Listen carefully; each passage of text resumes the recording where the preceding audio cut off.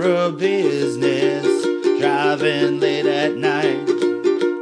Psycho 78, 12 o'clock, don't be late, I said all. Greetings and salutations, my name is Justin Lohr. And I'm Liam O'Donnell. And you are listening to episode 43 of Horror Business.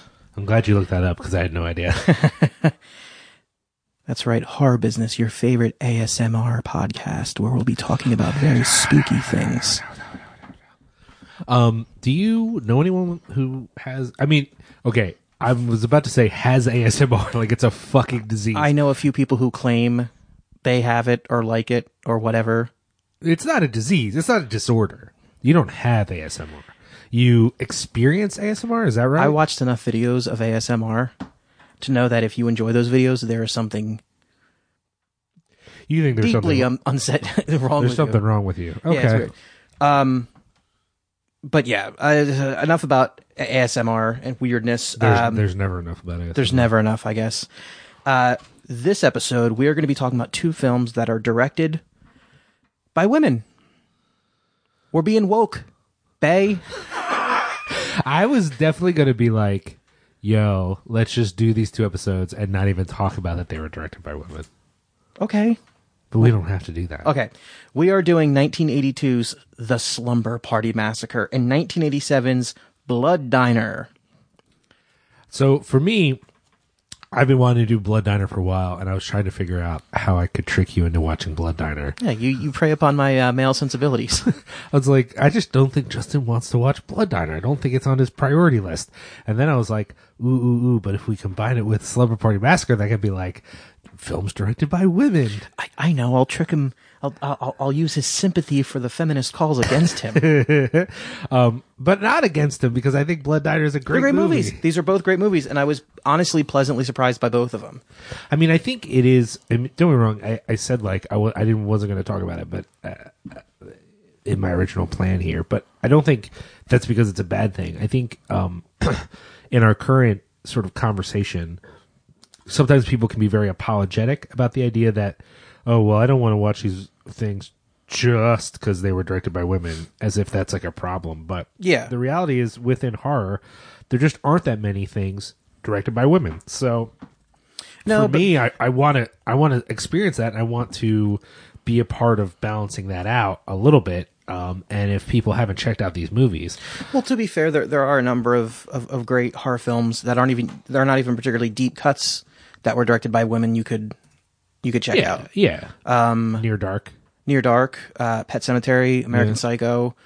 Sure, but I think that ratio wise, at least the female horror directors I know, which is not a lot, but there's a few I've met at various festivals and things, they feel like it's still hard to get work. And we covered this a little bit in our episode where we did the 3 short films by African American women. But I think, in my experience so far, at least, for any woman in horror, the experience is that it's maybe not but still very difficult as it was when these films were made. Especially, we watched the part of the making of on the Blood Diner Blu-ray, and they talked to the director and Jackie Kong. Yes.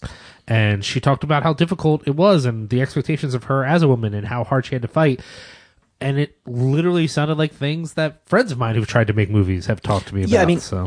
It's hard enough already, I think, to be a female horror fan. Yeah. You know, because you have the constant questioning of your dedication to the genre. Oh, yeah. Which is stupid. You got creeps. You know, you got creepers always looking for an in. Yep. Always looking for some way. Yeah. So.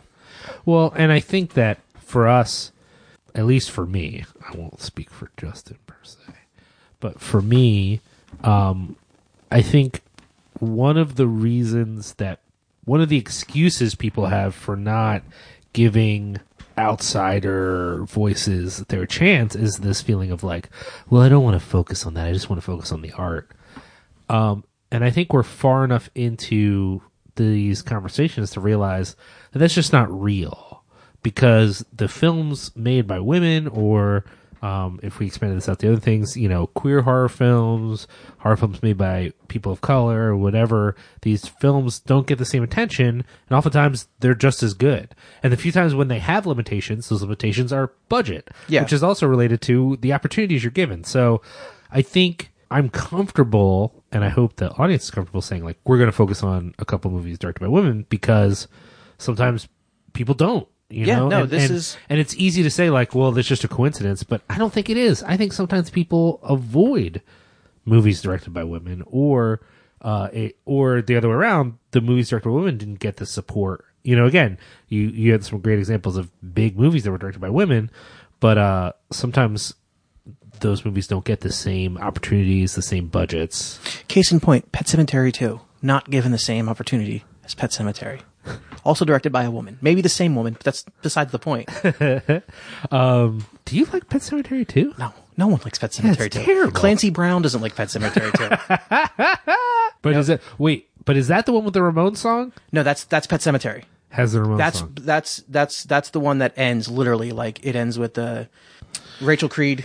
I saw. I'm going to talk about it shortly because I actually got a chance to see it at the drive-in this weekend. But I forgot that it goes right from, like, Dale Midkiff goes to hug Denise Crosby, and she goes, "Darling," and then fucking pulls the knife, and it cuts to black, and you hear him screaming, and boom, the fucking Ramones start playing.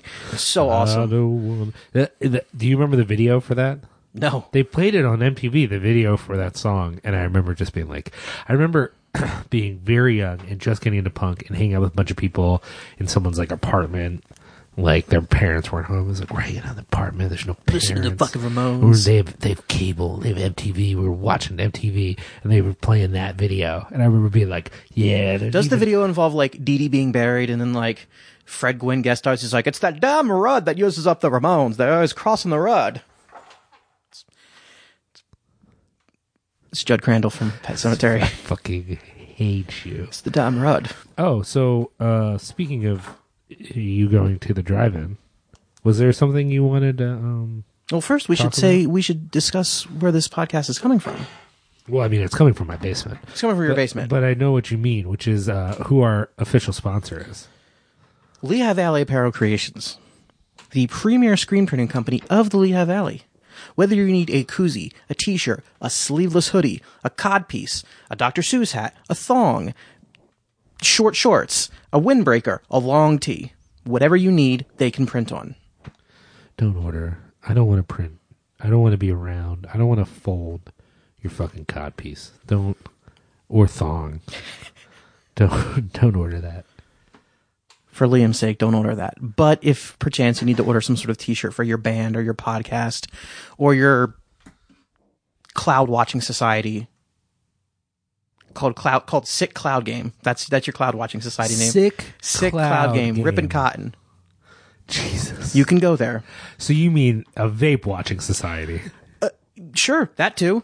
Jesus. I mean, I was going to say, like, oh, those are cumulonimbus and nimbostratus clouds. Oh. This podcast has gone down the tubes. It's not. You go to Lehigh Valley Apparel Creations with your idea for a design, and they will help you along. They will come up with a design. Hey, you want this? We'll draw on here. I got this idea. If you want to use a cumulonimbus cloud, which is the cloud, it's a big cloud, they'll put that on there for you. If you want to have a cloud like reaching down to high five someone, totally cool. They'll do that too. They'll help you through their creative process, and they will bring your vision to fucking glorious life. So go check out LVAC at www.xlvacx.com. That is www.xlvacx.com. Chris Reject is not straight edge. He may or may not have drank a beer in my car on the way to the drive-in on Friday. I'm going to go with he did. He didn't actually, but maybe he did. Okay. So, hey Justin. Hey Liam, what's up? Have you done anything horror related lately? That's really cool. Actually, yeah, I did. You and I watched a little movie called Demon Wind. Oh, yeah. So here's the thing, y'all. I know it sounds like that, this sort of chemistry, you would think we hang out all the time. Like Unfortunately. Justin's just at my house all the time. Unfortunately, we don't. No, I mean, we both have jobs and, capitalism is evil. And I have a baby, which is not evil. She's actually really cute. And so it's hard to hang out. But we were like, let's hang out and watch a thing not for the podcast. And we boy, went- did we watch a thing. Oh man, have y'all seen this thing, Demon Wind? Feel free to tweet at us if you've seen the Demon. Please do, because it's getting it got a little bit of attention like last week, which is weird. I want to say it was like Fangoria or Bloody Disgusting or some horror website I frequent every day, where they were literally like the top 10 movies where the cover was so much cooler than the movie. Oh, and that was like number 4 because it was like a lenticular cover. Yeah. So it was just like they were like, this cover, if you've seen this cover, you've seen the best thing about this movie. I mean, I think that that's probably true. I don't know. I mean, okay. So what did you think of Demon Wind? I thought it was a fine addition to the La Casa film series. Is it a La Casa film? It should be. You see what I'm saying? Like, if someone told you like this was produced in Italy as like La Casa 7, would you be surprised? Yes, I would. Because there is basically a house. You're right. This could have been a La Casa movie. Okay. Here's the thing. I'm not a huge. I don't know every La Casa movie. I've seen Witch Hunt or Witch something. We saw Ghost House. That's a La Casa movie, isn't And it? then that's the other one. I've seen 2. Evil Dead 2. No, I mean I've seen 2 movies that were produced Gotcha. as La Casa. You never saw like Buen Omega or whatever, the Joe D'Amato film? No, Oh, I haven't seen the one with David Hasselhoff. I don't think. okay. So the in other words, I find those. Oh no, you're right. I have seen the Joe D'Amato one. I'm wrong. So I've seen 3 La Casa films. I was about to say I've never seen that one, but I actually did see it. It's fucking insane. Yeah, Okay. of course. So, and the one I'm thinking of is I think maybe it's Witching. I don't fucking know. Here's the thing. I find all of those movies utterly incoherent. Yeah, they don't make any sense. I didn't find Demon Wind utterly incoherent. I found it batshit crazy, but coherently batshit crazy. Like I was following the thread. It was just weird thread, boring in places, and in other places completely like, oh, what's going on? I'm into it. So I don't know. Here's my thing. I will say about Demon Wind, not as entertaining as I want it to be. I'm okay with the fact that it doesn't make a lot of sense.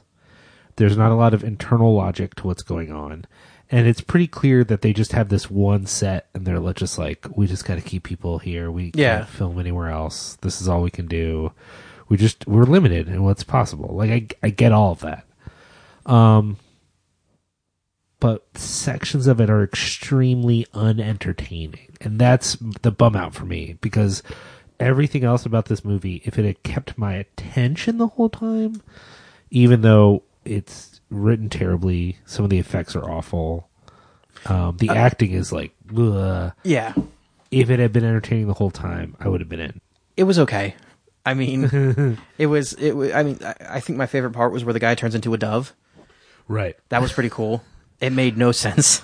I mean, I liked that the wait, I'm trying to remember now. The get out of here, you kids guy was actually like the cult leader or whatever it is. That was a doesn't cool make sense. twist. I liked the 2 dudes that were not, but clearly should have been lovers. Yeah, the magician and the The other guy. Yeah. And though I felt like the way they died was kind of unceremonious in some ways, but Nobody died ceremoniously in this movie. no, it was all kind of like afterthought-y. Yeah.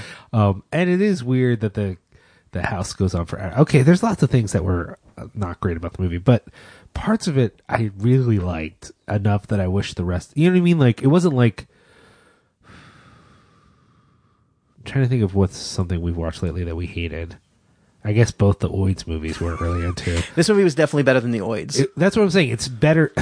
There's almost nothing to recommend in Seminoid. Like, I had some positive things to say, but that was just like in a feeling of respect. Yes. I if you put it on, it would be like, whereas I feel like let's say I'm at a horror marathon and it's anytime before 2 a.m. and fucking Demon Wind comes up. We're watching Demon Wind. Yeah, we're here. We're all It's together. great. We're hanging out. Yeah. The most I might do is get a sandwich at a certain point in the movie because it does lull a little bit. Oh yeah, the ending when it takes 4 hours when the guy becomes bald to fight a demon. Yeah, well, he looks like he becomes one of the aliens from Alien Nation. That's what I was thinking. Or like Jeffrey Combs at the end of From Beyond. No, yes, that's it actually looks exactly like the makeup of Jeffrey Combs Yeah. from Beyond. The point is, he just grows a bigger brain, and that, I guess, is the angel power in him. Is that what you took away from it? I didn't take anything away from it. It didn't make any sense.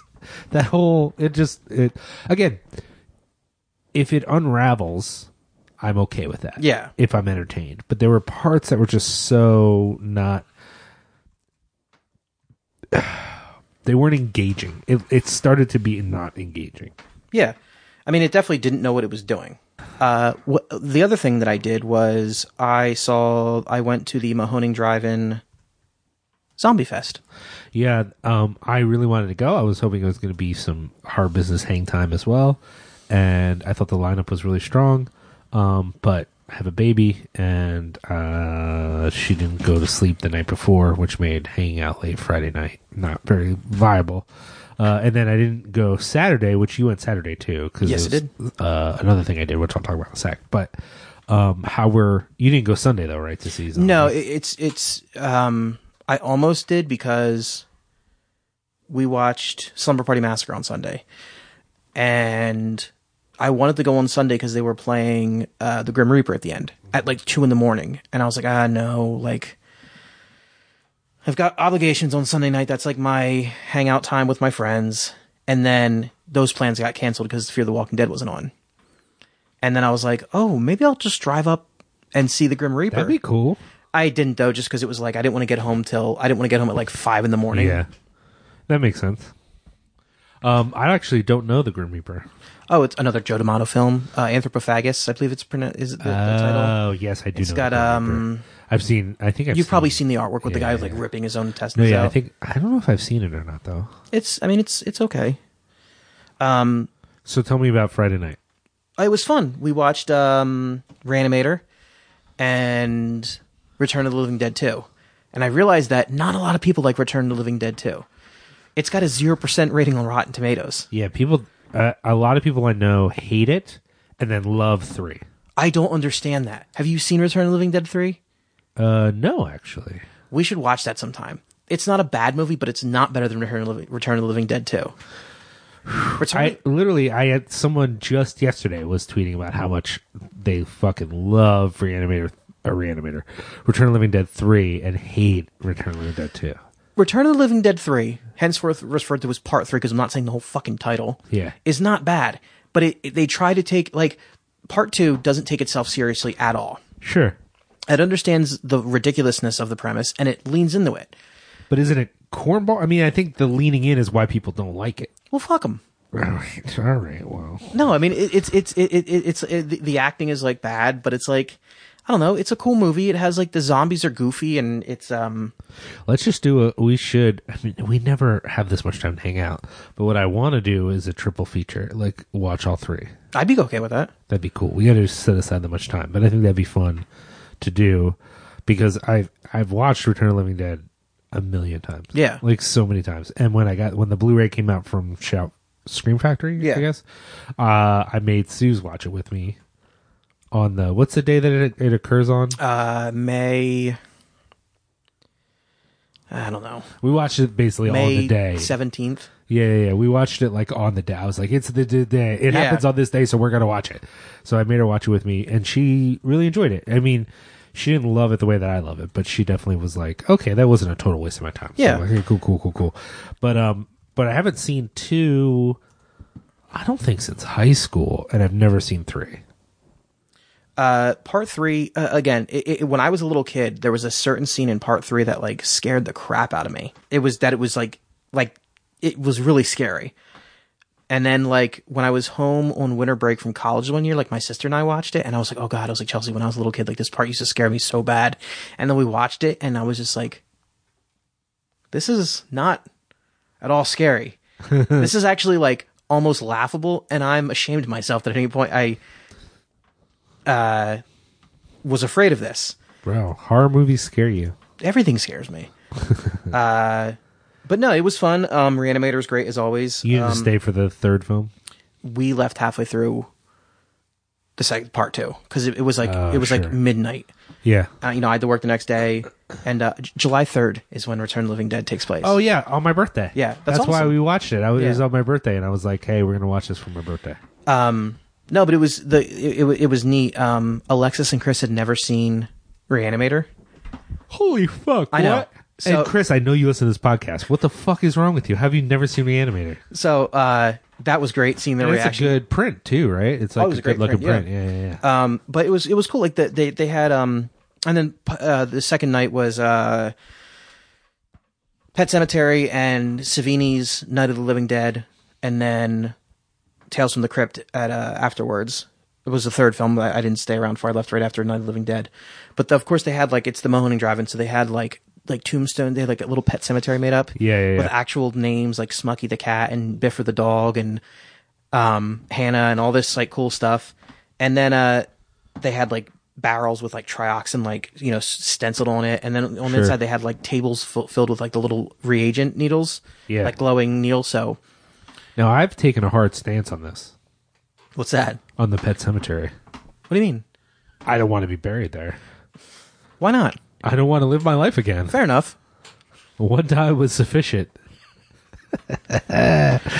Sorry, I just had to reference the Ramones song again. It's I fine. love that song. We should actually have that song on here. I don't want to be buried in the pet cemetery. It's here's the thing. It's one of the few. I know a lot of people do. I don't actually like mid-tempo Ramones songs. I'm more of like a give me the fastest they got. And that's one of the few mid-tempo Ramones songs where I'm like, no, this is pretty good. Yeah, This you don't has like got a the groove to it. You don't like somebody put something in my drink. No. Good, because it's a terrible song. Yeah. Well, and like a lot of mid-tempo Ramones songs sound like rejected Misfits songs. Like it's a song that someone wrote for the Misfits. Gotcha. But the Misfits didn't wanted it, so then the Ramones took it. They're like, and I'm like, no. Yeah, Like if I I'm gotcha. going to listen to the Ramones, I want to hear beat on the bat with a baseball bat. That's your impression of the Ramones. I mean, no, because he's got a different voice than that. But you know what I mean? Like Yeah. faster, I also realized the other day that because watching these movies, that each movie that I saw there, I met at least 2 people who were involved in that movie. It's a good feeling. Oh yeah, that's true. Very good feeling. Love horror movies. What did you do? Honestly, other than watch Demon Woman with you, I didn't do much else horror related. We did Cinepunk sponsored a screening at the Frank Mako Ale House of King Boxer, which is not a horror movie, but it is a martial arts movie, so genre, whatever. Yeah. That was cool. A few people came out for that. We sold some T-shirts. We made T-shirts of a design that Justin Miller, Haunt Love, did for us. I'm hoping he's going to print posters and sell them on a site. But if you want a T-shirt, we made T-shirts of them. You can get them on the Cinepunk site. Well, and this is a reminder too, and I would love if you and other people would hold me accountable for this. In that, not watching horror because I can watch what I can watch, and it's not often horror. But my letterbox, I've fallen behind in the letterbox. Fucker. You motherfucker.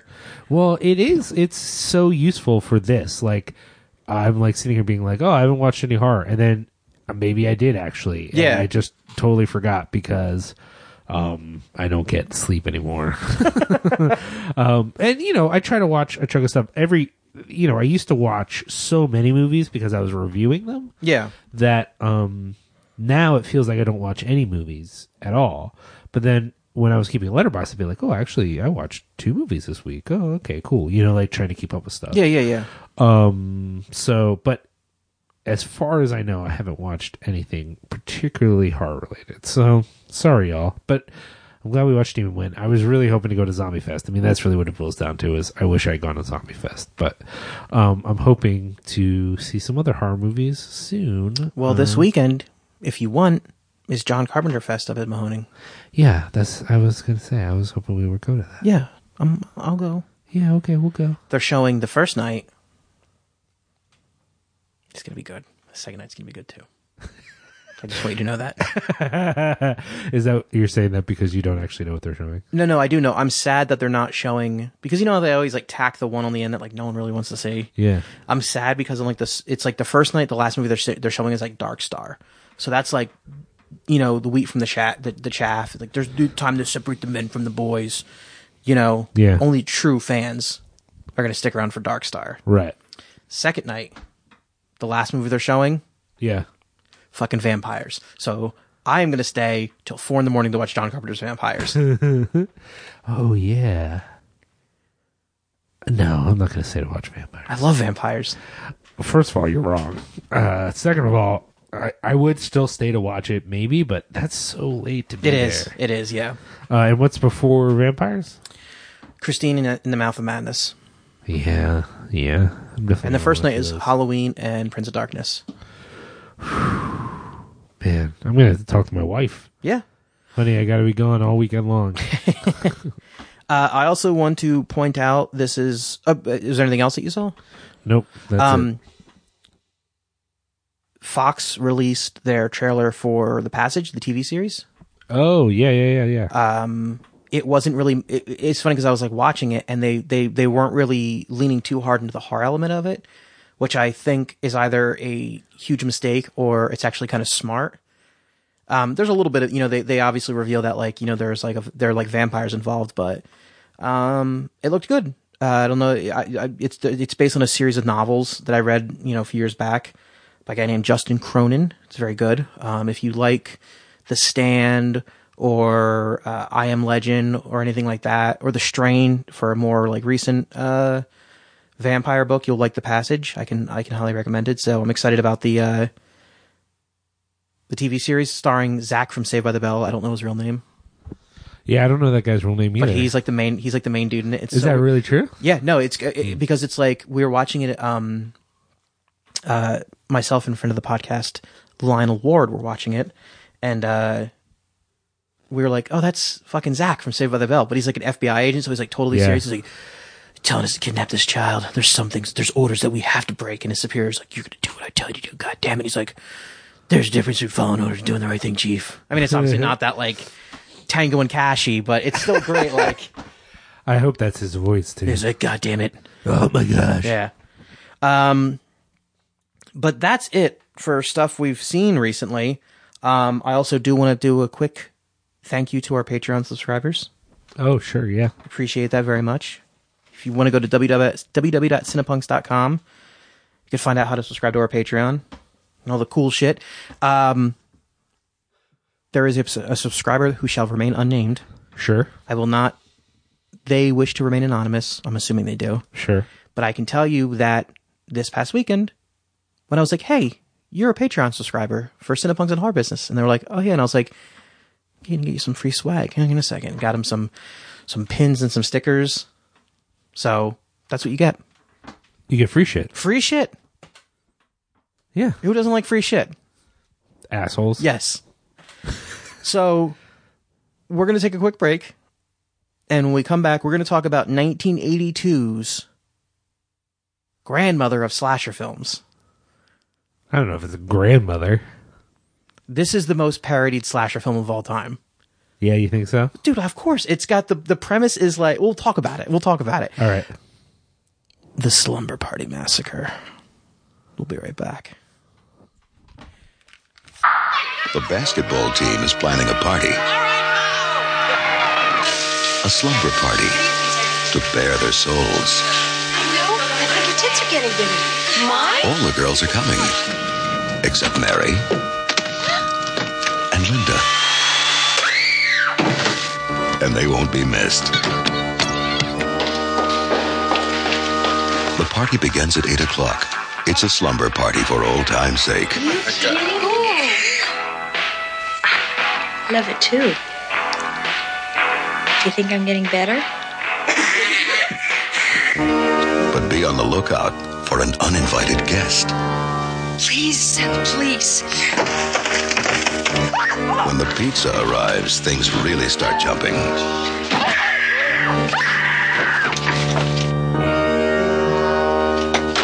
Some people may have to leave early, but others will hang around and hang around. Courtney, you're underage. Negative. Let's go. I'm not gonna eat the dead guy's pizza. I feel better already. Really, I do. But for those who stay, there'll be plenty of surprises. And non-stop action.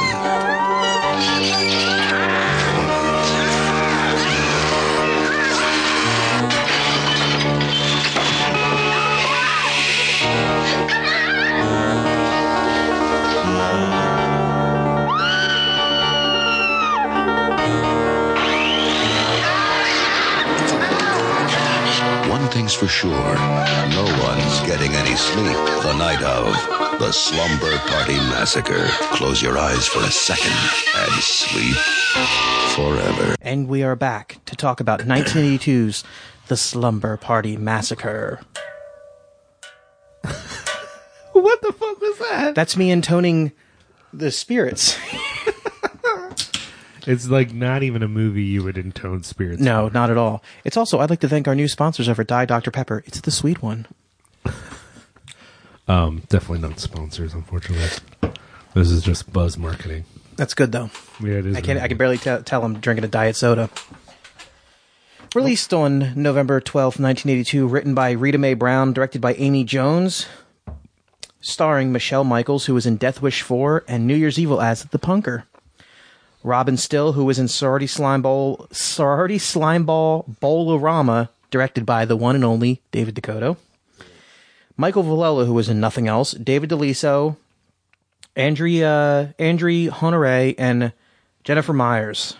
It was made for $250,000, and it grossed in the U.S. $3,589,000. That's pretty good. Pretty impressive. Yeah. You know the plot of this movie. You know, we were saying before the break that this is sort of like the grandmother of horror films. There's like an escaped killer, and there's a slumber party, and he kills all of them. That's the plot of this movie. Basically. Let's talk about why you picked this movie. As opposed to Sorority House Massacre or whatever. Well, I mean, I actually don't. Side note: I don't know much about Sorority House Massacre. Other than that, I now own it on Blu-ray, so we might eventually watch that one. But yeah, for me, I know Slumber Party Massacre gets checked a lot as kind of a parody, almost like a feminist parody of exploitation slasher films. And really, I think, at least in its original sort of format, was conceived that way. Conceived as like a mocking of the male gaze, a way to sort of criticize the ways that these movies function in our culture, but still to do it with like kind of a fun sort of perspective, you know? Yeah. But I also have been told that it isn't that. Or to put it another way, that it was trying to be this thing, but that it also was very much kind of the thing. It was also the thing it was mocking. So I couldn't think of an artistic way to sort of explain what I meant by that. Okay.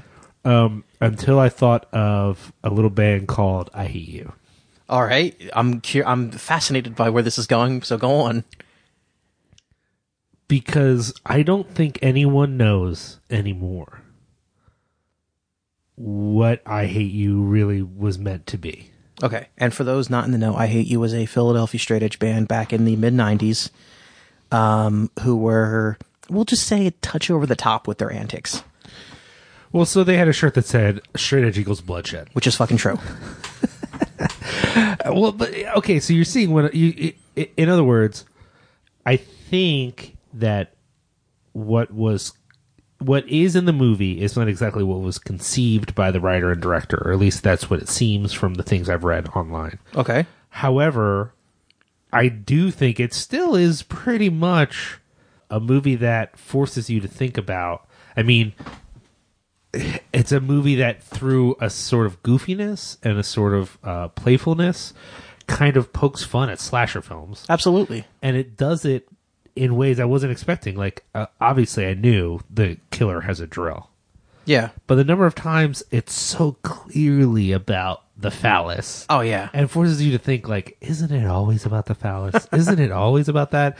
Or, you know, there's a pivotal scene towards the beginning where a young woman is trying to get away from him, and she's injured, and she's, you know, basically in a locker room. Yeah. Trying to hide.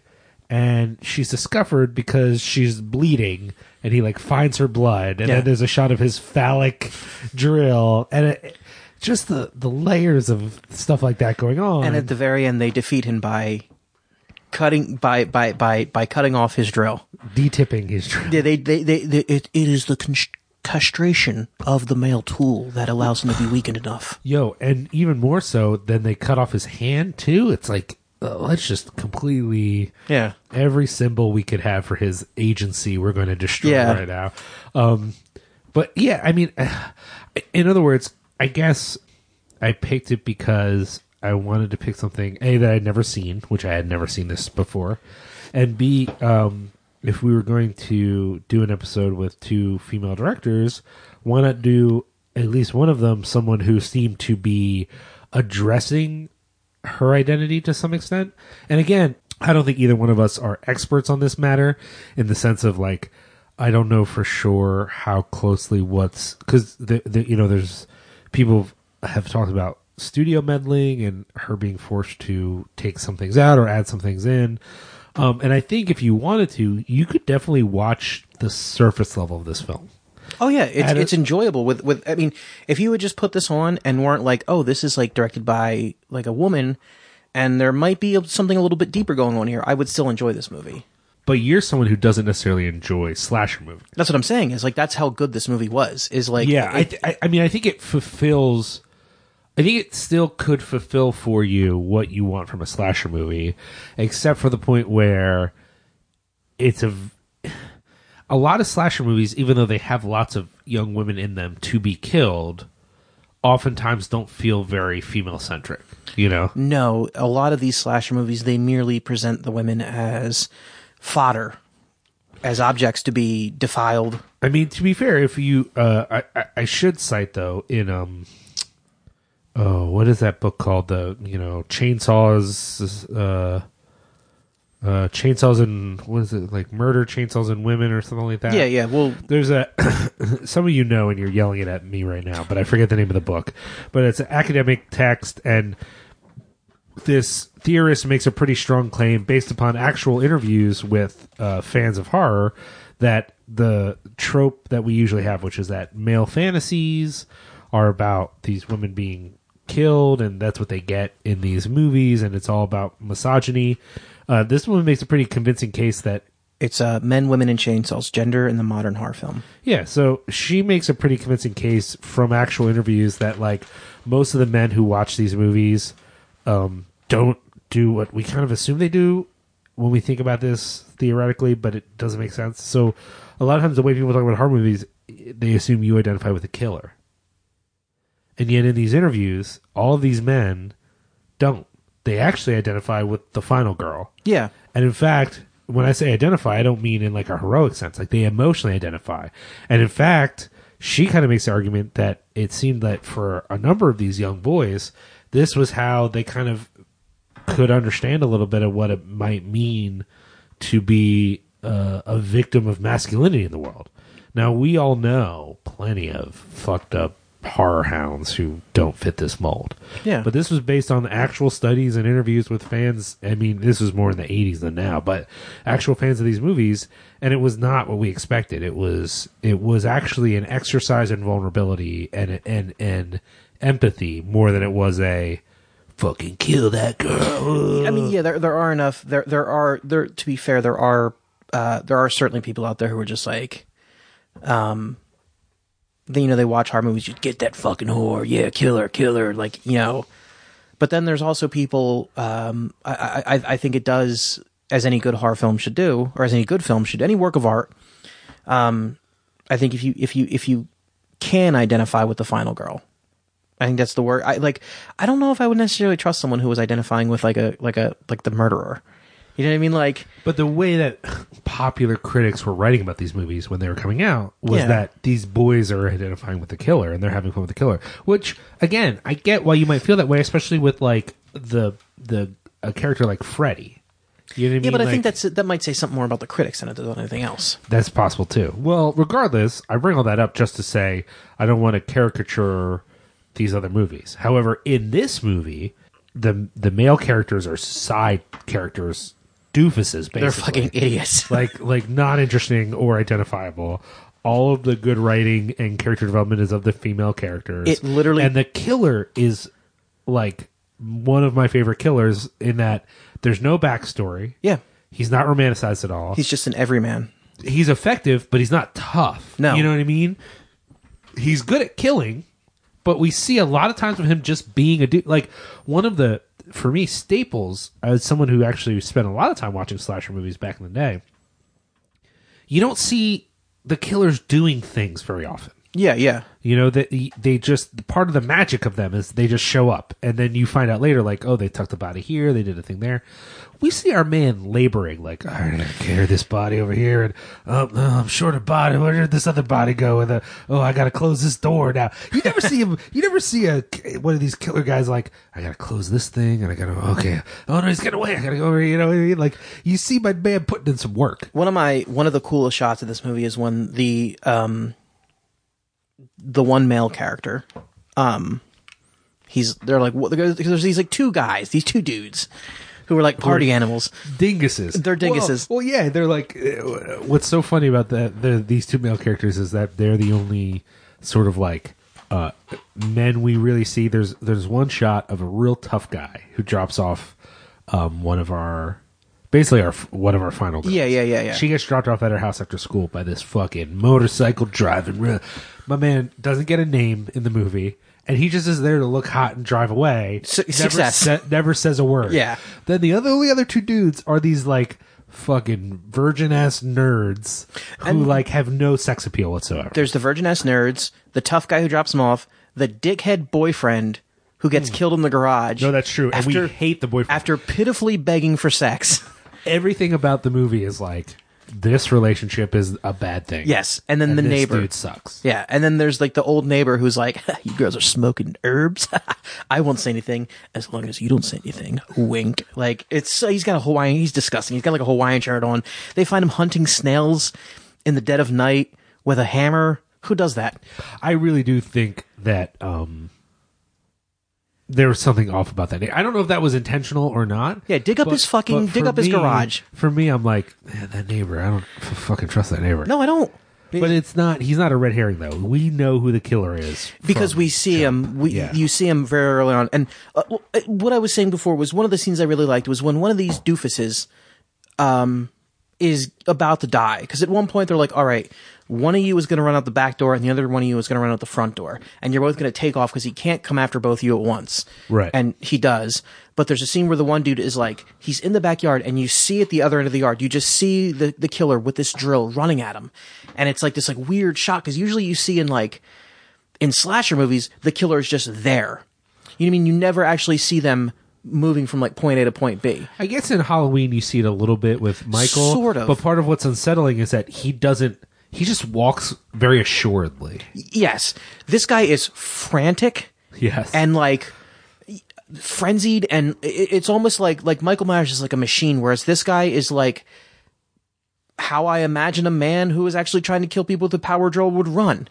You know, and he's got like no uniform. No. He's wearing like the Canadian tuxedo. Yeah. Like he's so boring. It's Yeah. terrifying. Yeah. There's no gimmicks. There's no mask. This dude just looks like one of my check cashing customers. Like he just Yeah. looks like a guy. Well, and there's no backstory, though there is like a motivational reveal that like, of course this is about them being women and about his sexuality and like all that stuff. Like, but I like that they have that, but so there's this moment where you get that about him, which you could have suspected, but they like confirm it. Yeah. But other than that, we don't need to know anything about him. You know what I mean? They don't give us any info about him. Let me ask you this. Do you think that was a conscious effort by the filmmakers to sort of, because you know in like Halloween, Texas Chainsaw Massacre, Nightmare on Elm Street, Friday the 13th, all these like classic slasher movies, there's always this like personality, right, or uniform, like to a point of almost being a gimmick, lack thereof in the case of like Michael Myers. Like you have like Freddy and Jason and Leatherface. They all have like there's something there. There's something going on. There's something that sets them apart. Something that makes them stand out from the rest of the cast. Yeah, even like Black Christmas or you know that a lot of times there's like a thing. And I guess this dude's thing you could guess is the drill. But my question is, do you think that was a conscious decision by the filmmakers to sort of take that away from him and make him like this like blank slate, like female characters so often are in horror films? So they take the male villain and they just make him this boring archetype every guy. Yeah. Instead of like usually in these movies where it's like, you know, you got like the cheerleader who's like, oh, like my boobies fell out, and then she gets killed and she has like no personality. Do you think that was like a conscious effort to sort of flip the script and make the killer this boring everyman? I think so. I mean, here's the thing. It's hard to surmise as to intention, but I can definitely speak as to effect. Like, okay, so let me say I've read a little bit about the movie. Maybe I didn't do as much research as I would like, but I've read enough to get the feeling that like, I don't know that the filmmakers, as I sort of suggested before, I don't know that they were completely happy with how the film turned out, or maybe they wanted it to be even more, I don't know, overtly feminist or overtly a parody or whatever you want to say. That's just acknowledging some stuff I've read. I don't have I haven't watched an interview or anything with them specifically, so that's maybe speculative a little bit too.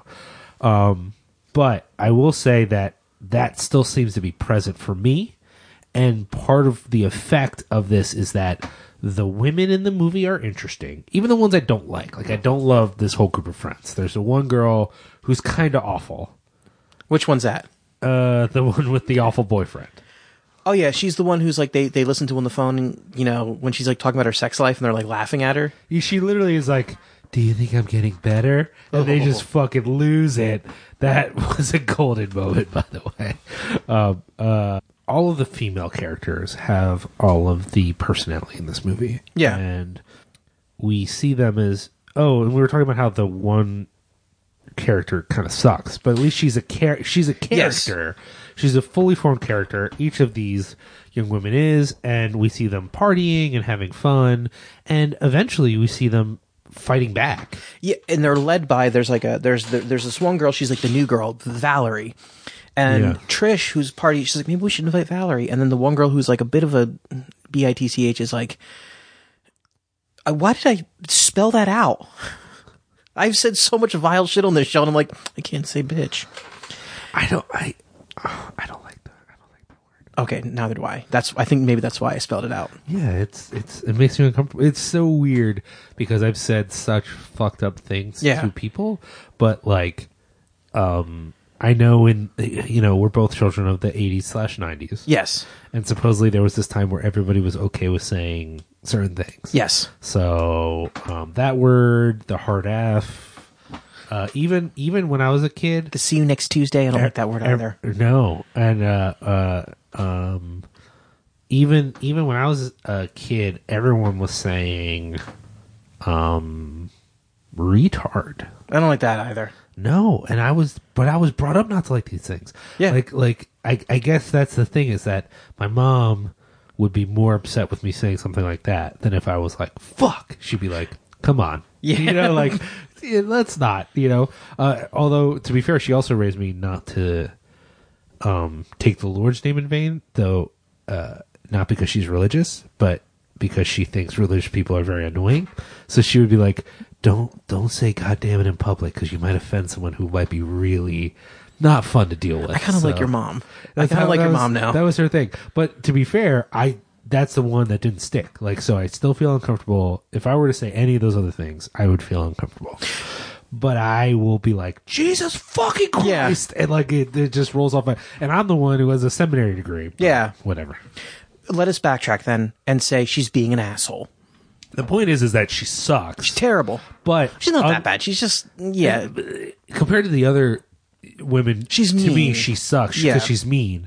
But she's actually, for a movie that isn't, again, she's a character, but the movie's not deep. I guess this is the interesting situation I found myself in with this movie, is that as soon as you say that this movie could be seen as having feminist underpinnings, it sounds like you're describing something that the movie isn't. Okay. So to put it another way, it's still a horror movie. Yeah. It's not a touching drama that gets scary sometimes. Yeah. It's not like a character study. It's a fucking It's a goofy 80s slasher pick. And like, let's be crass again. It's a fucking tits and ass slasher pick. Like, they are unafraid to be like, nudity. but like, I legitimately feel like the way that they show the nudity is for those of you who are willing to think this way, you start to go, are they making fun of us? Like the shower scene, it almost feels like they're like, oh, is this what you want? You want this butt? For no reason, we're just going to show you this butt. Just hang out with the butt for a while, just on the butt. And you start to be like, this isn't even hot. Yeah. What's going on right now? And I'm inclined to think that might be on purpose. That like they're just really pushing this whole like, well, I think, oh, is this what the movie's supposed to be? The movie's supposed to be like hot and then deadly. Okay, cool. We'll do that. Well, I think a lot of these 80s movies led us to believe that slumber parties were nothing but marathon sex parties between women. Where in reality, like, women just hanging out and changing their clothes isn't particularly sexy. And I think that's what this movie got at, was like when it shows like the some of these, there's no like there's no weird lingering, camera shots of these actresses when they're sans clothing, so to speak. So I don't think it's I don't think it really tries to play up the it doesn't try to inject sex into these sexless situations, I guess. Like like I said, the slumber parties were not these orgies that I was led to believe when I was younger. And that's what this movie, it's literally these girls hanging out, eating, fucking with their friends, and getting high. And I don't know, I think there's something like really awesome about portraying like a high school girls party like that, because it's exactly what like guys would do. And there's the one scene where the character Valerie has a younger sister, Courtney, and I think Courtney is actually the main character in Slumber Party Massacre 2, where Valerie catches Courtney reading a Playgirl, not just any Playgirl, but the Sylvester Stallone edition. And it's, usually like in these movies, it would be like, a character would catch his younger brother looking at porno. But instead now it kind of flips the scripts and she's looking at a Playgirl. And it wasn't this huge feminist moment in this movie, but I thought it was like a nice little touch that they were like, oh no, girls do this, girls act pretty much exactly like boys do. It's not this secret, mysterious sex party that everyone thinks it is. Yeah, and one of the things I read a little bit about, and I think this is true, is all the ways that the movie has people looking, So one of the things is not just how we are looking at these girls, but how like the boys are trying to like watch them. And it's so creepy. It compares the boys to the kill. Like in a way, the movie kind of suggests like, okay, the boys don't have a drill, but are they that different really than the killer? Like they have the same habits. But then Trish, or not Trish, who's the girl who they invite, Valerie, she's the badass. She's also watching. She watches from her house. Like she keeps looking out the window at them. She wants to see what's going on. She even watches a horror movie that has like stuff. So I think there's this idea of like, what is going on with the gays? I guess the feminist way to put this is the movie deconstructs the male gaze. This is a very intense way of saying the movie just wants you to ask questions about watching. Yeah, about why you're watching, why the various men are watching in various ways, and why Valerie is watching, and what all these gazes have in common and have separately, and what we see and what we don't see. So like a great example about gaze, it's easy to focus on the voyeuristic aspect when I say gaze, but it's also about what we don't see. So sometimes we don't see what's really going on. Like they don't see the woman being murdered in the van. They just don't see it.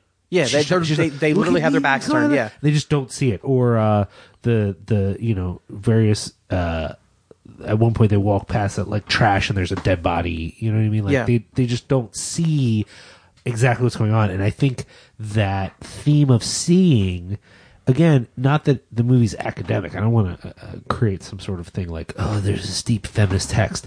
But I think in asking these questions about seeing in the context of a movie, it is inevitably, at least in this context, going to lead you to think about feminist issues, because it's about who we see, why we see them, and maybe why we don't see them as well. And I like that. And I think you can get there not by like overthinking the movie, but just thinking a little bit about what's going on and about the ways that the movie shows you these things. But I think that's one of the themes in a lot of films that we don't always engage with anymore. But used to be the thing is this idea of seeing, like, you're watching something. Why are you watching it? And who else is watching what at the same time? Yeah. You know, it's interesting. I didn't even think about till right now, like literally 10 seconds ago, that the woman who was killed, as the two boys are walking away, is like the telephone repair person. And they're like, "Oh my God, can you come over to my place and fix my phone? Because my phone's broken." And she's like, "Oh, sorry, Buzz, you're a little bit too young for me." And they're like, "Oh, come on, baby, I like older women." And as soon as it's clear that she's not interested, they walk away, and she's no longer of interest in them. And then she's fucking murdered while they're walking away, and they're just like, fuck. I mean, they're not like fucking because they don't. But it's interesting. I didn't even really think about that. That it's like they see her as a sex object, and as soon as she can't be that, they literally don't see her anymore, even as she's being killed. Yeah, I didn't even think about that. Like, yeah, and here's the other thing that I think is interesting too, with that I hadn't really thought about, but when you were talking about it right now, it's interesting that the one group, what we really have here is there's the group of girls who are like the classic slumber party victims. yeah, And we see them nude, and we never see Valerie nude. no, But she has her own objectifying thing. She's the one who's reading the Playgirl. her sister is. But she also, I mean... Oh, yes, it's at a also- certain yeah, point, yeah, they're yeah. looking- and it's her Playgirl, you Yeah. know what I mean? They all get involved with killing this killer, you know, like getting the killer. But she really takes him out. She with leads this the charge, yeah. Massive phallic... she wins because her phallic object is more phallic than his, Yeah. basically. So there's this whole idea of like... her sort of taking on a little bit, I think, of like almost like a male identity, you know? She's the tough one. Yeah. You know what I mean? Like they, did you ever see we watched it together, the movie Final Girl? Mm-hmm. Like they actually parody that. They're like, and then they're like, "Oh, who's that?" They're like, "Oh, she's like the badass, like the athletic girl who I think gets killed like immediately when they flip the script on it." But yeah, there is the archetype of the outsider who is sort of, cast in a more I don't want to say masculine light, but for lack of a better term, I guess she gets the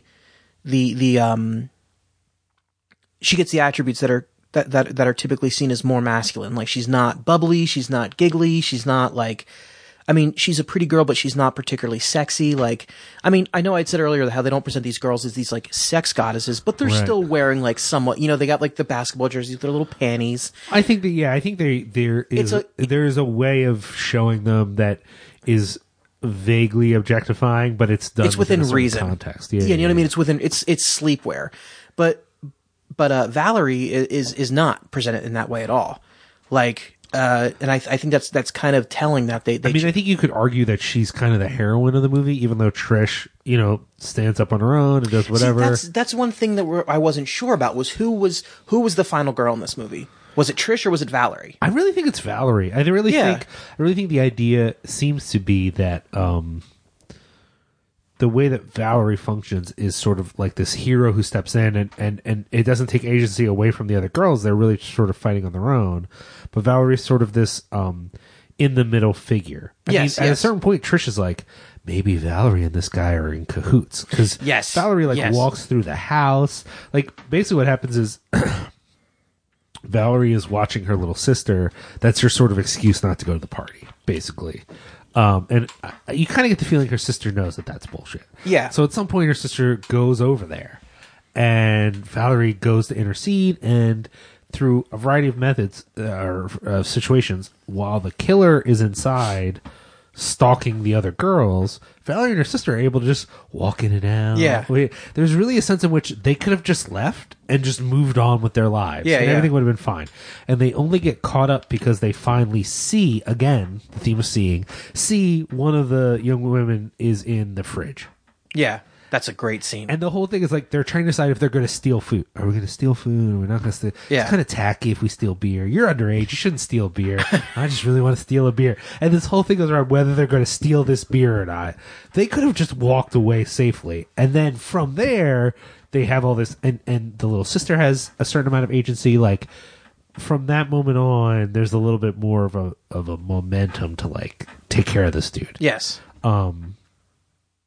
But yeah, there's just something to her grabbing that giant fucking machete. Which is great, because also there's a scene when they're, when you talk about like phallic symbols, there's a scene earlier I'd spoken about how they devise this plan. They're like, all right, they take the two guys and are like, we don't have access to a phone. Yeah. So you're going to run out the front door and you're going to run out the back door, and he can only go after one of you. So good luck. And they're like, well, what are we supposed to defend ourselves with? And she's like, this. And then she hands him a knife. She gives him the phallic symbol. It's a very small knife, but she has sort of like remasculated him, like, oh, like you're scared? Here. I'm giving this to you. Yeah, yeah. And it's a little on the nose.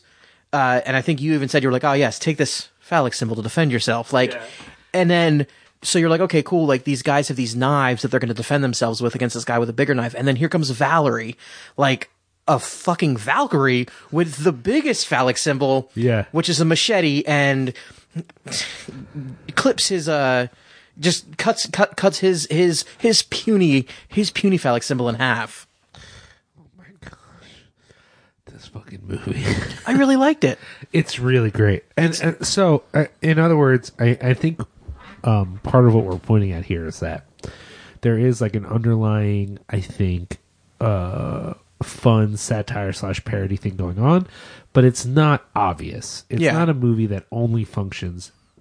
It's not like a message movie where it's like there's nothing to, you can't enjoy this movie unless you're on board with the message. Yeah. Personally, I think if you made it through this whole movie and you didn't get the sense that there was something more going on, then it feels to me like maybe you weren't totally paying attention. Yeah. But you could, though. Like, it's not impossible. The movie doesn't like, and sometimes if a movie is sort of like pushing something, it can undercut itself and become less entertaining. And this movie's never less entertaining.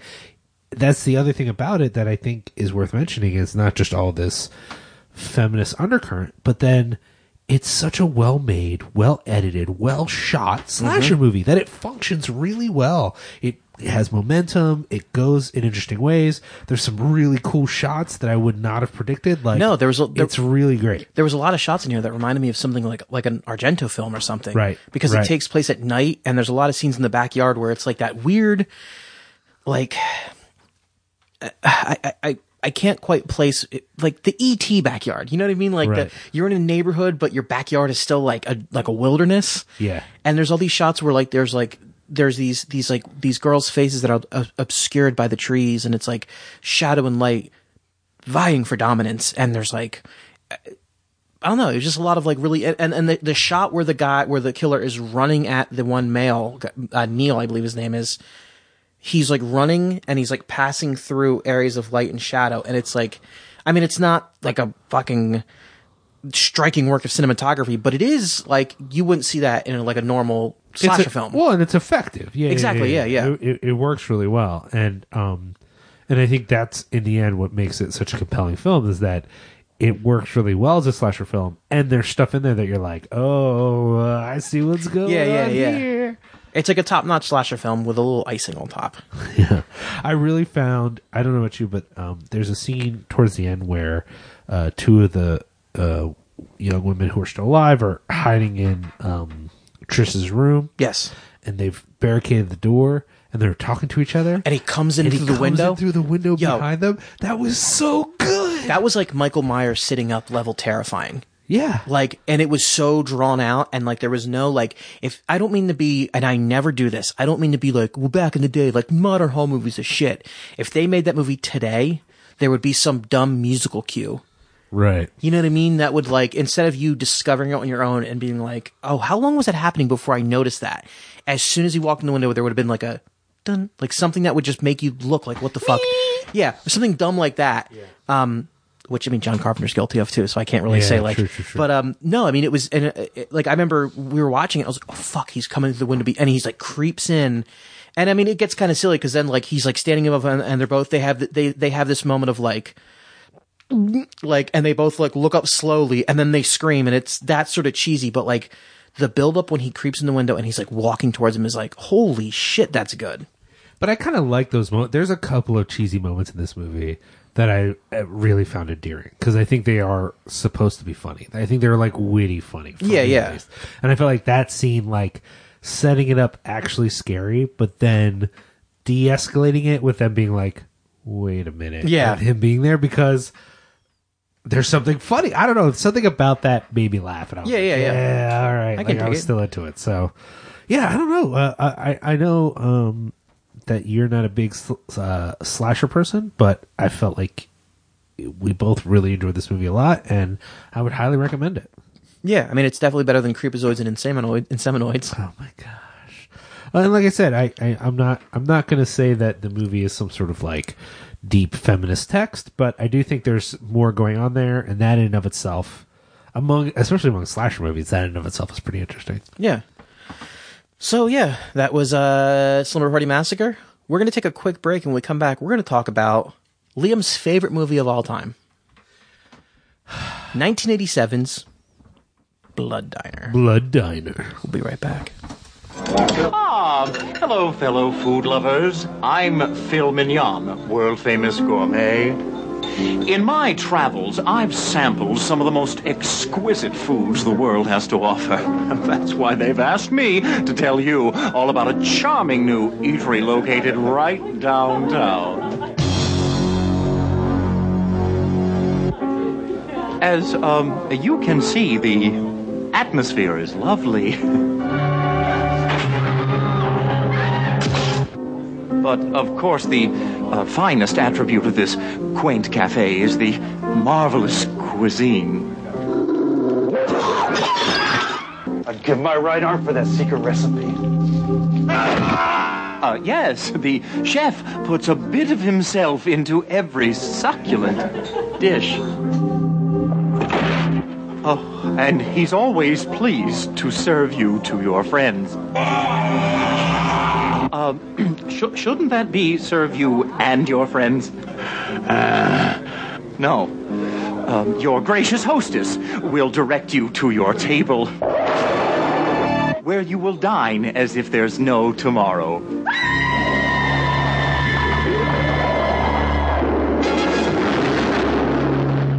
So, breeze on down and don't let anything stand in your way.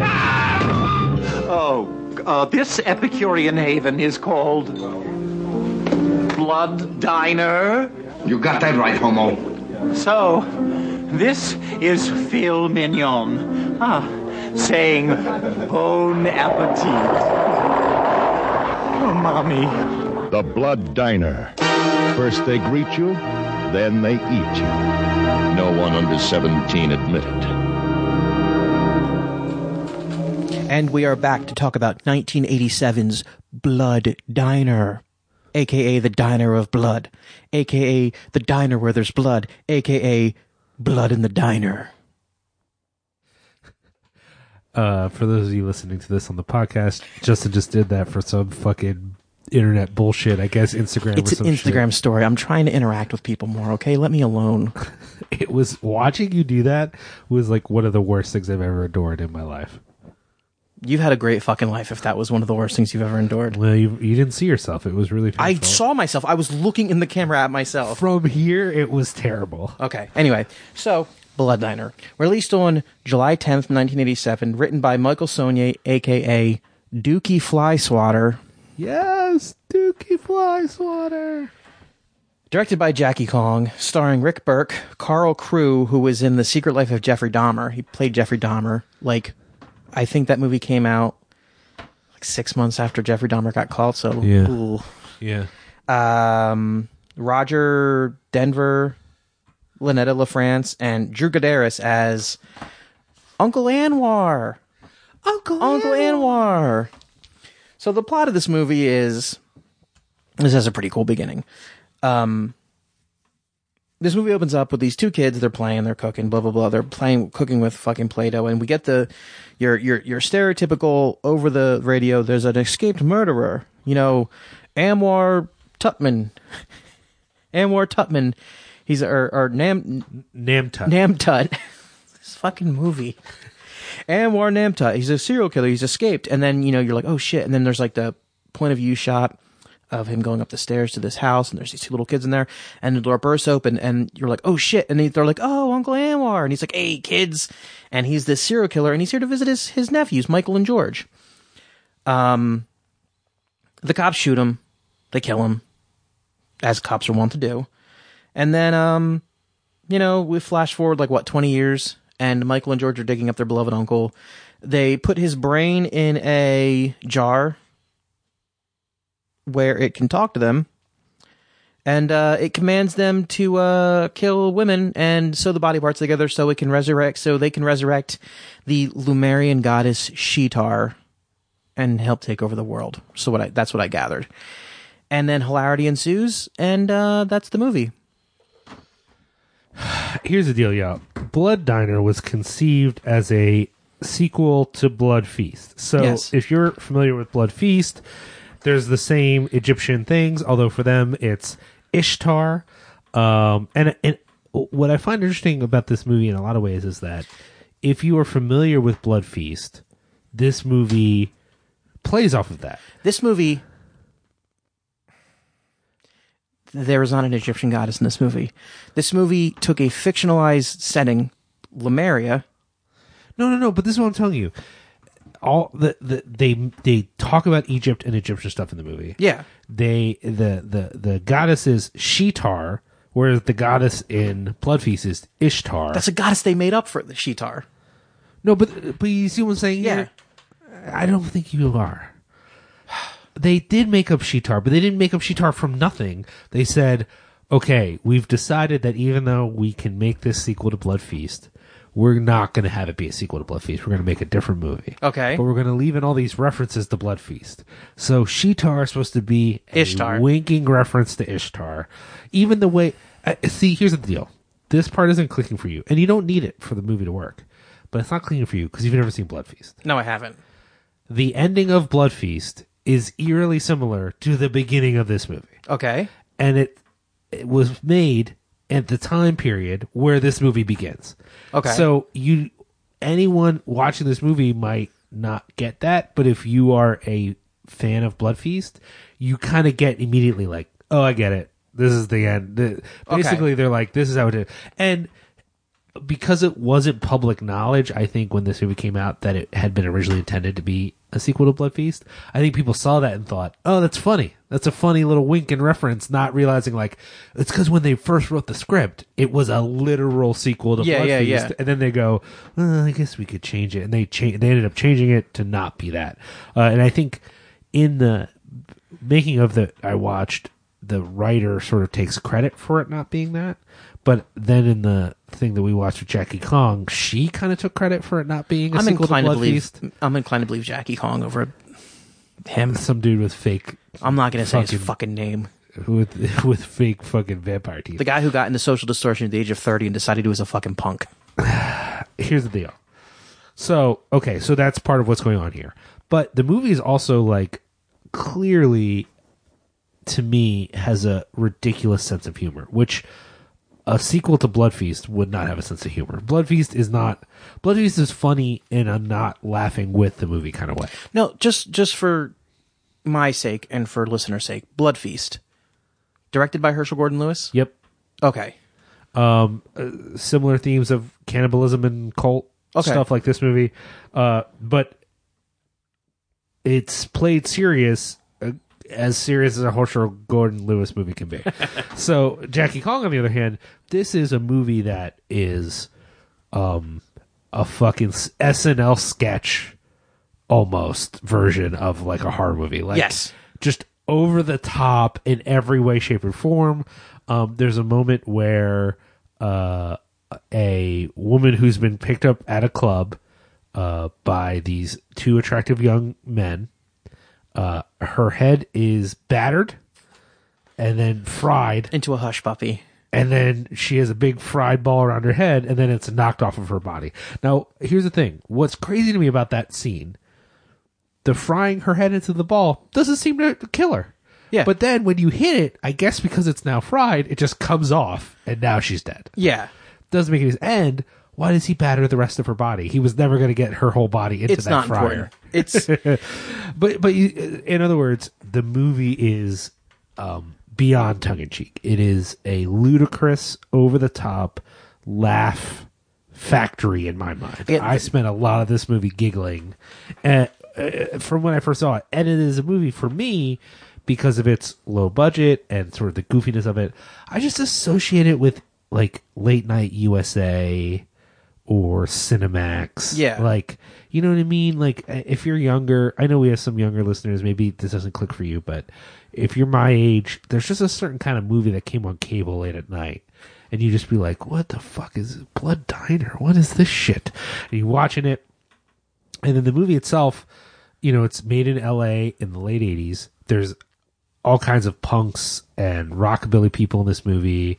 A lot of the extras were just people that were just around in the scene, so to speak. Yeah. And it has like musical sequences that don't make great. any sense.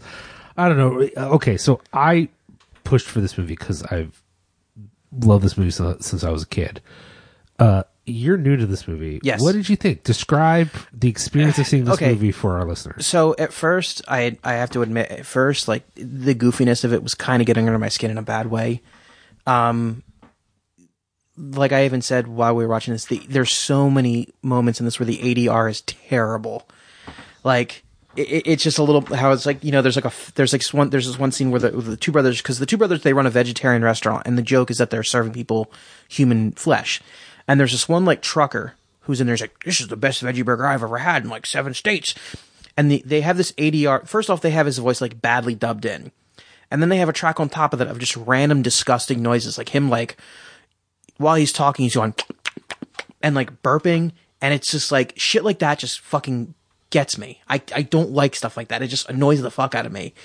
And the other thing, you know, before I go on to say what I liked about this movie, the other thing that I was sort of like, I don't know how I feel about this was the, you know, I get that Blood Feast was about like an Egyptian goddess, but this movie sort of at times was just like, yeah, we got this, like, we're gonna make this parody of like some sort of like Middle Eastern Persian religion, and, you know, Shitar 5 million years ago. It just seemed like typically 80s, not problematic, because it wasn't quite problematic, but sort of like, I don't know, like, just not even insensitive. It was just enough for me to be like, all right, I get it. Like, ancient religions, you know, you're just going to make a parody of some culture you don't understand.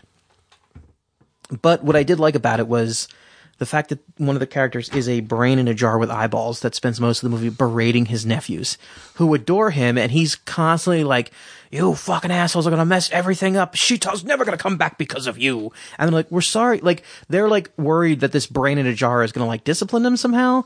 And I just thought there was something like oddly endearing about how they're like terrified of Uncle Anwar and worried about him, but at the same time he's just constantly just like, "You can't do anything right," and the whole time it's just like pissed at him.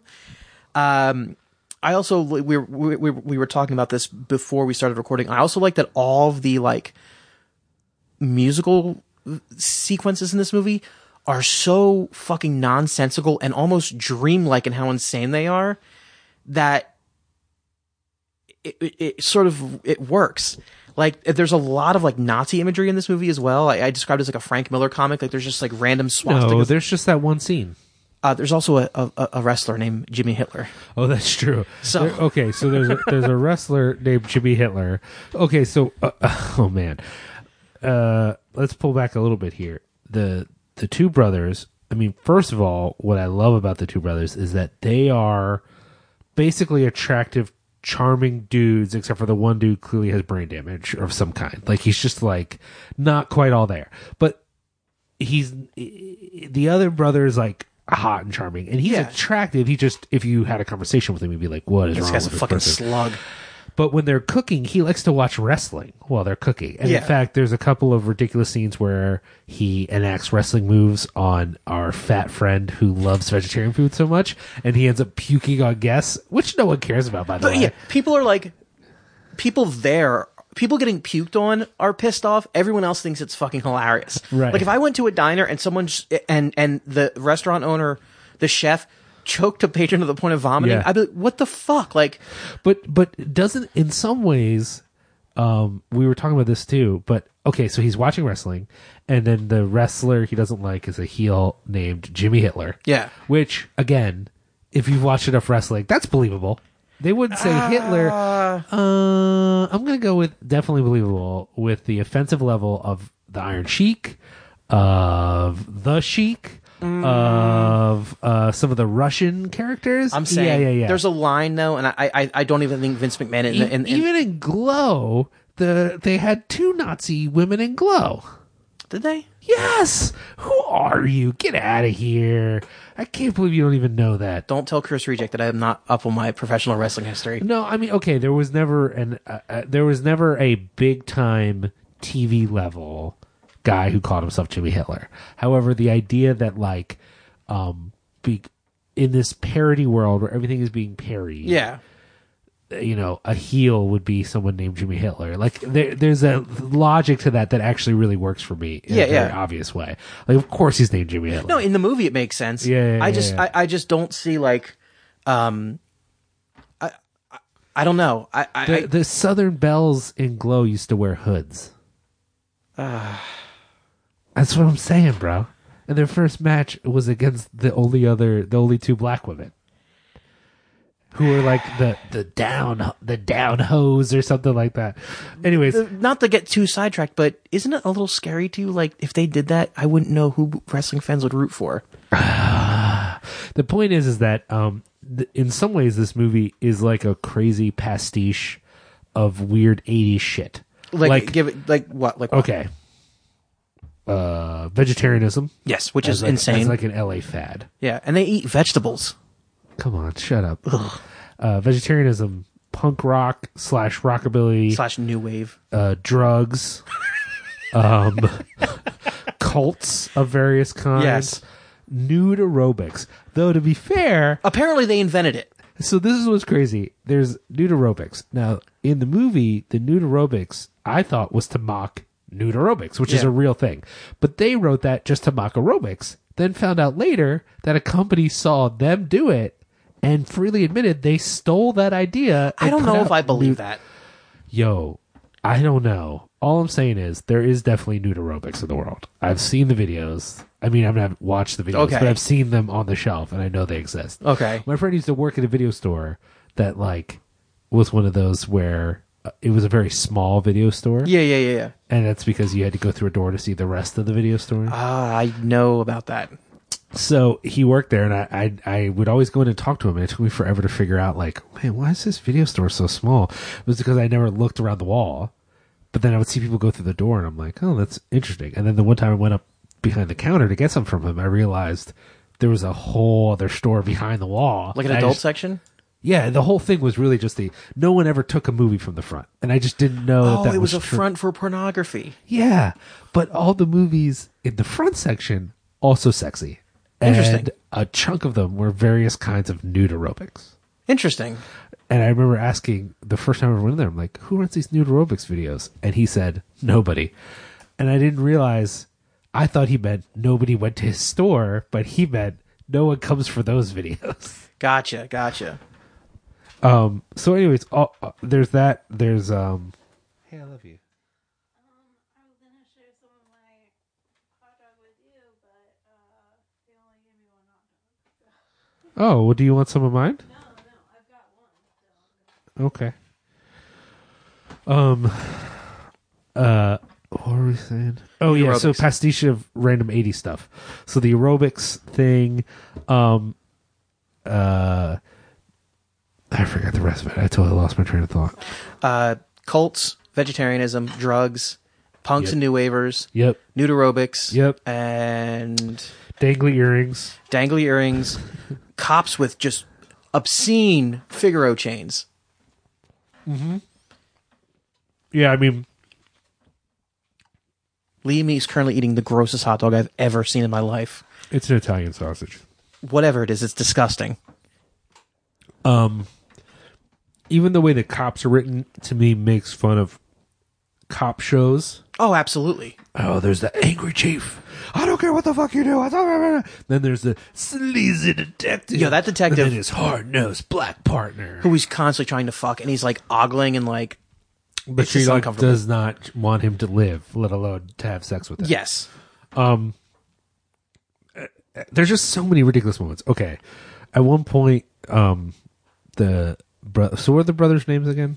That would be Michael and George Tutman. So I think George is going to murder someone, right? Yes. And on the way, he just sees a biker, a fat biker. Who I think is the fat guy from the fucking restaurant. It might be the same actor, but what he's supposed to be It's definitely is a different character. There's a local biker gang who are vegetarians. Yeah. So they're like, and the local biker gang who are vegetarians are called the Cannibals. And so want that he fucking sees rocker. one of these fucking cannibals, and he's like, well, I guess I'll just run him over. Runs him over, keeps going, looks back. Oh, shit, he's still alive. Let me back it up. Runs him over again. Oh, he's still alive. This joke plays out for 6 minutes. Yeah, if you go on YouTube and you do it like a Google search for Blood Diner and you look up videos, because I was like trying to find trailers for it. Yeah. There is one trailer and then like 6 different versions of that scene. Well, okay, the reason it is, this might sound, if you haven't seen it, you might think, well, this sounds like a dumb gag. The actor's face, every time he runs this guy over, the look of joy, as he just absolutely is like, I-do, ba-do, ba-do, ba-do. He fucking sells this scene. It's so beautiful. It's so funny. And it's only because of his performance. And I would say there's a few things like that in this movie where the ridiculousness of the performance sells what otherwise might be bad writing. Yes. Like, eventually, the same brother, he decides he's going to wrestle. He goes to wrestle Jimmy Hitler. He's getting his ass kicked, which we found out was not in the script. He No. was supposed to win, and he's just getting beat up. And then there's a scene where he like just bites him. And that only works because of that actor. And then the other actor's like, yeah, George, good work. Like, it doesn't bother him at all. It's nuts how these guys, and they're not good actors, they're just intense actors. Like, they really fucking lean into the into these performances. And I think that does lend it a certain charm. Sure. Because the movie at no point, the thing with a movie that's ridiculous would be if it wants you to take it seriously. Yeah. So, like, okay, let's talk about a movie we were talking about earlier. Demon Wind, besides being not entertaining, the other thing it's doing is it wants you to take it seriously. Yes. Now, a lot of times I prefer that to, say, like, Mother's Day. Okay. What I don't like about a movie like Mother's Day is that it's ridiculous and dumb, but it also wants to be serious at the same time. Okay.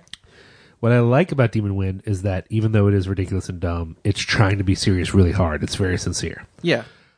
Blood Diner at no point is like, no, guys, this is a real ass scary movie. Yeah. It's like, we're having a good time. Oh, yeah. Either get on board and have a good time with us, Turn or the fuck like off. watch a different movie. Yeah. I literally don't care. Like, oh, does it bum you out that like the I mean, let's also talk about this a little bit when we haven't touched on it yet. Talking about unexpected feminist things going on.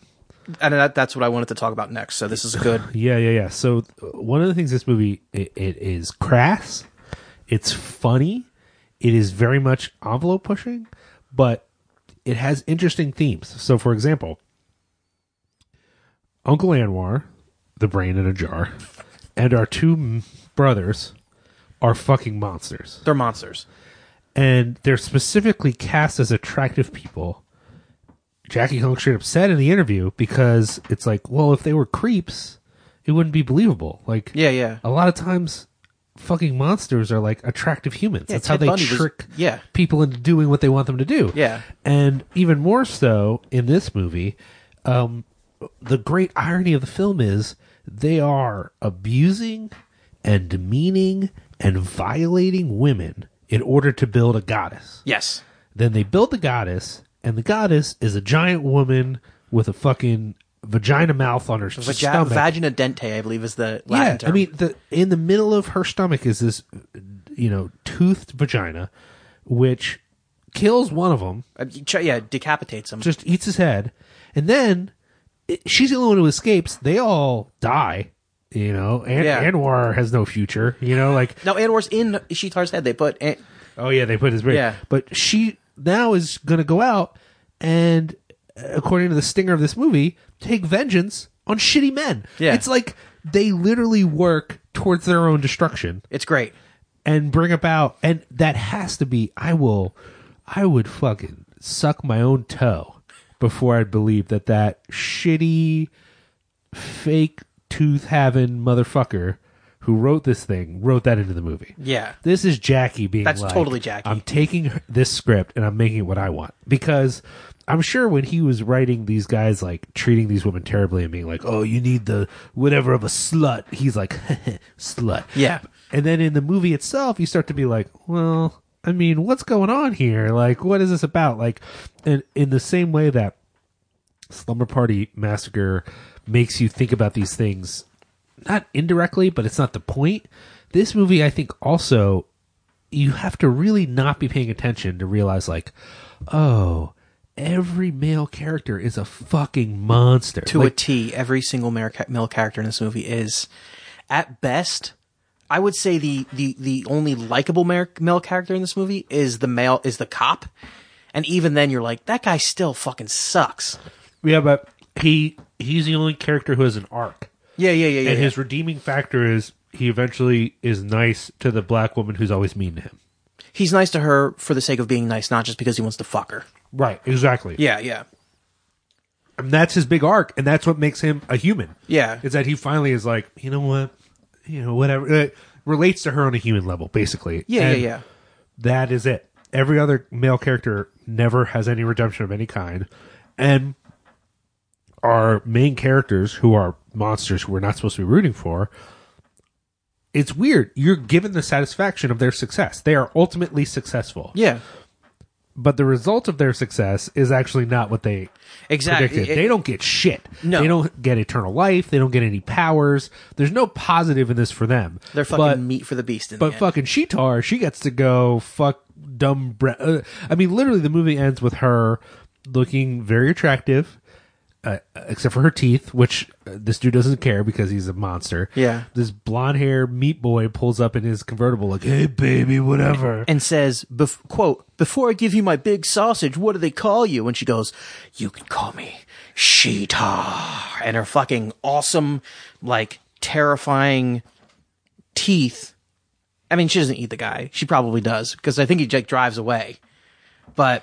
yeah, but I mean... she's gonna fucking eat the dude. I mean, that's literally they've just unleashed a woman who will just go around eating men. Yeah. They've created a man-eater. It's great. Again, there's something beautiful about these two fucking assholes who were just, they spend this entire movie, like, objectifying women for whatever reason, not for sex, but for they see women as a means to an end. Right.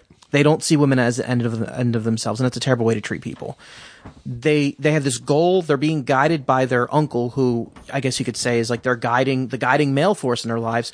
Well, and he's presented in this sort of man from another era. Yes. There's back in a simpler time, and then it shows flashback of women getting slapped around and everything.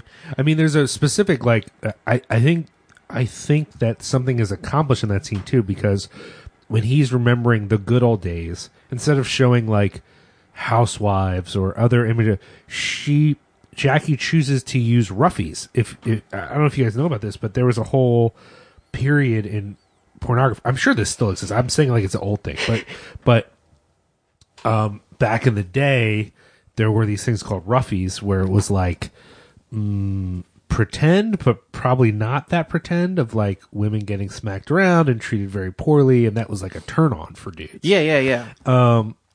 She could have used anything because nothing he says suggests violence against women. No, not at all. But when he starts talking about the good old days when things made sense, for her to show those clips is shocking. It is actually, for me, in either one of these movies, you were saying how, and I think that's probably true, one of the most political moments, I think, overtly political moments of Slumber Party Massacre is them just reading a Playgirl. Yeah. Let's show these young women that they're sexual and that it's fine that they're looking at these naked men and that's like actually normal. That they're doing that.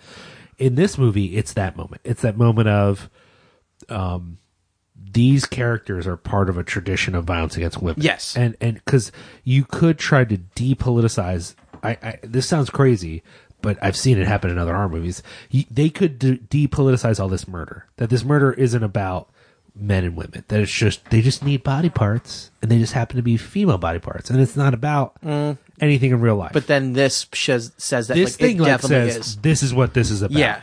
And I guarantee Vampire Tooth McGee did not fucking write that into the script. No, that there's was no Jackie. fucking way. Yeah. So, long story short, I think it's just so delicious that there's this movie where these assholes worship this monstrous embodiment of women. And that's because that's probably how, it doesn't take much to extrapolate from that. That's how they see all women. Right. Is they worship the monstrous feminine, and then they just look down on all women as fucking disgusting animals. And then that's what gets them killed. It's just beautiful.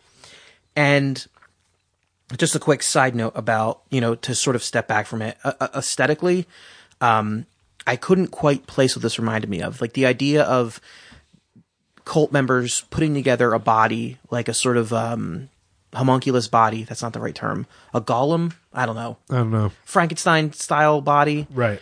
And then to sort of summon this like ancient god. I eat that shit up. It's our ancient goddess, ancient deity. It's just amazing. Even if they did fucking, it's Lemuria, not Lumeria, whatever. I just love that. It's almost like Frank Belknap Long or like Arthur Macon or Lovecraft or something. Sure. I just really like that about this movie. And then on top of that, you got the, again, like I said, this idea of these like jerk-offs, these womanizing pieces of shit who succeed, they create this, monster, and then it consumes them. I just think that's delicious. Like the fact that they're destroyed and consumed by the very thing they spent their entire lives destroying and consuming. Yeah. It's just like kissing fingers good. Well, and I think that's a little bit of what's going on even with the setup of this vegetarian restaurant where they serve human, because the sort of vegetarianism that's like, this is a hip restaurant where everyone has to be seen is like a very much like a performative thing. So I think there's a little bit of like, especially in the context of the 80s, there's a little bit of a feeling of like sort of sticking it to that kind of hipster. It's the worst vegetarian food I've ever seen. Yeah. None of it looks attractive. It's so boring. It's so stupid. It's so gross. But I mean, there's a little bit of a goofiness there too. Like, there is, in 1987, there's no hip, cool vegetarian place. And there's certainly not the Greasy Spoon down the street that's also a vegetarian place with a guy who has a puppet that he talks to. The fucking puppet was the most terrifying thing in this whole movie. I did not, that every okay. This is like a Greasy Spoon style restaurant where it's still vegetarian, which I actually kind of like. That restaurant is more my type. I'm a fucking raccoon type person who eats basically out of the garbage if it's vegan. But I love the fact that the owner is this like maniac person who is just like, he makes vegetarian food, and then his constant companion is this nightmarish ventriloquist puppet with this terrifying beaky nose, wearing a cowboy hat, that sits there, and you know what it talks like? You know the scene in Purple Rain in the very beginning?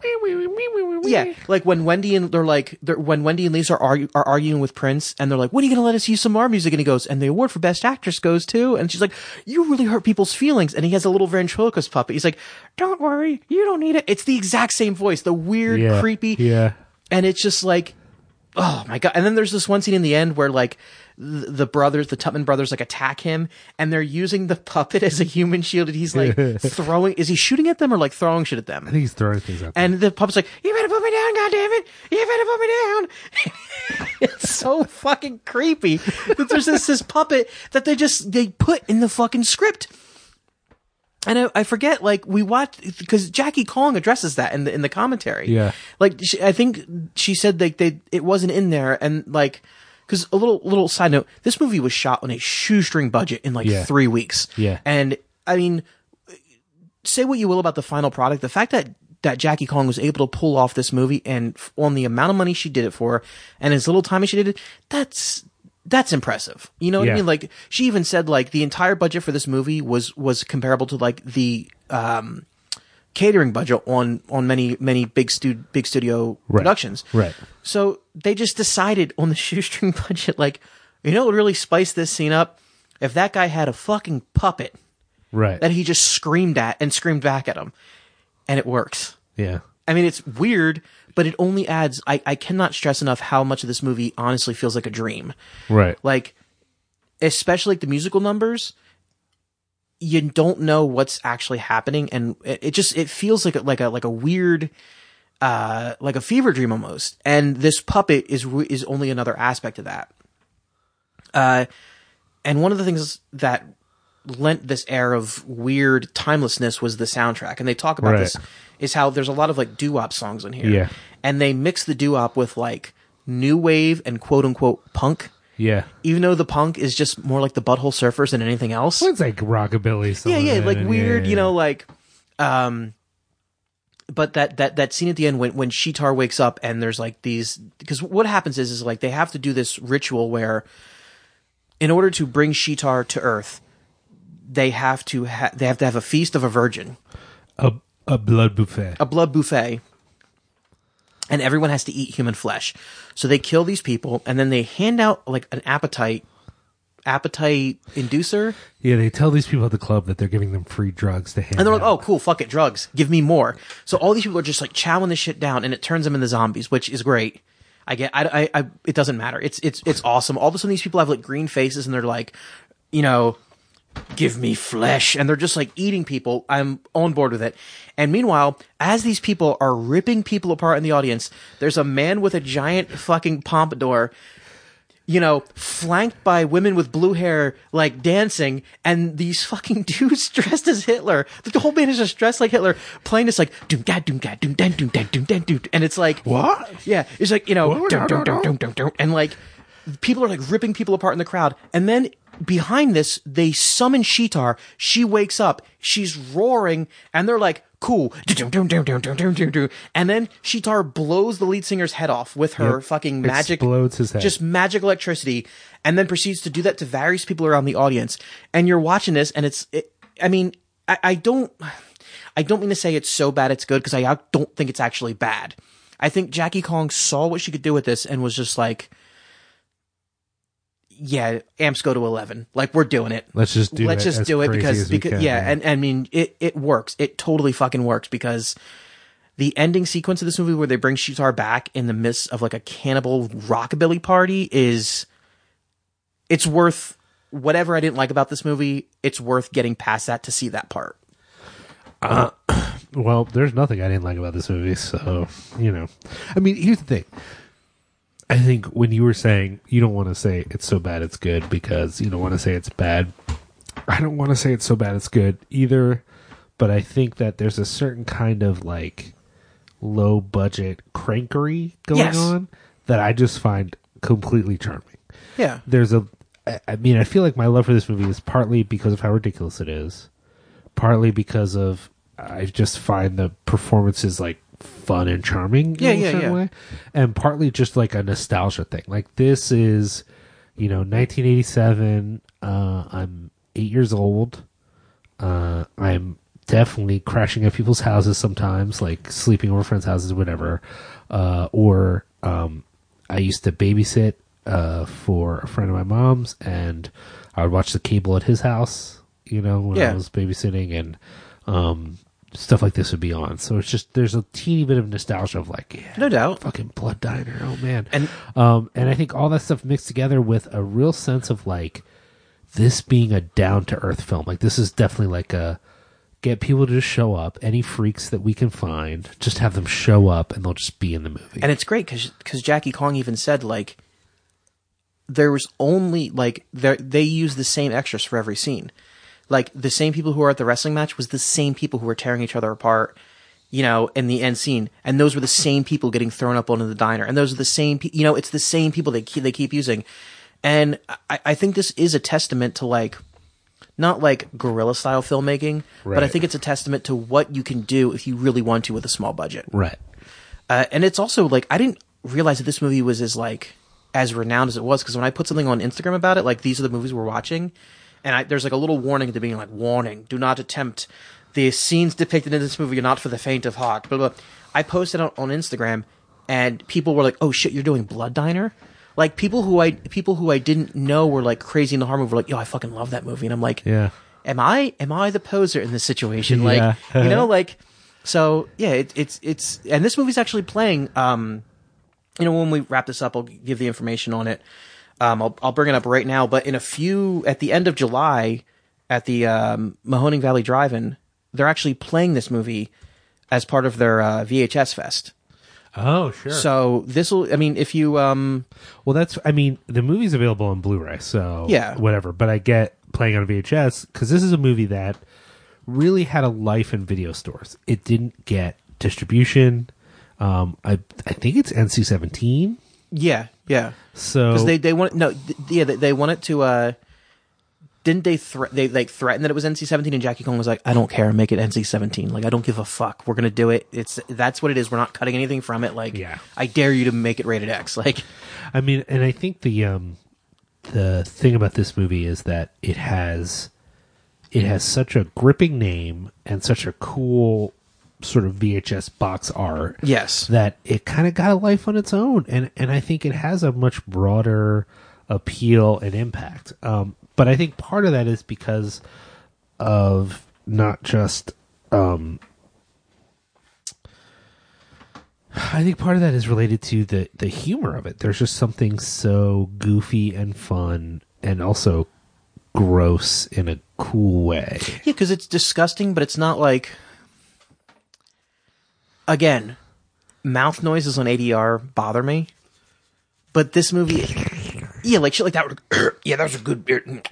Like, but also there's like it makes me want to like fucking smash the TV. But there's also something I'm like, no, it's fitting because of course that's the noise that people who are overweight make when, like, you know, like of course in the 80s that's what everyone thought like truckers sounded like.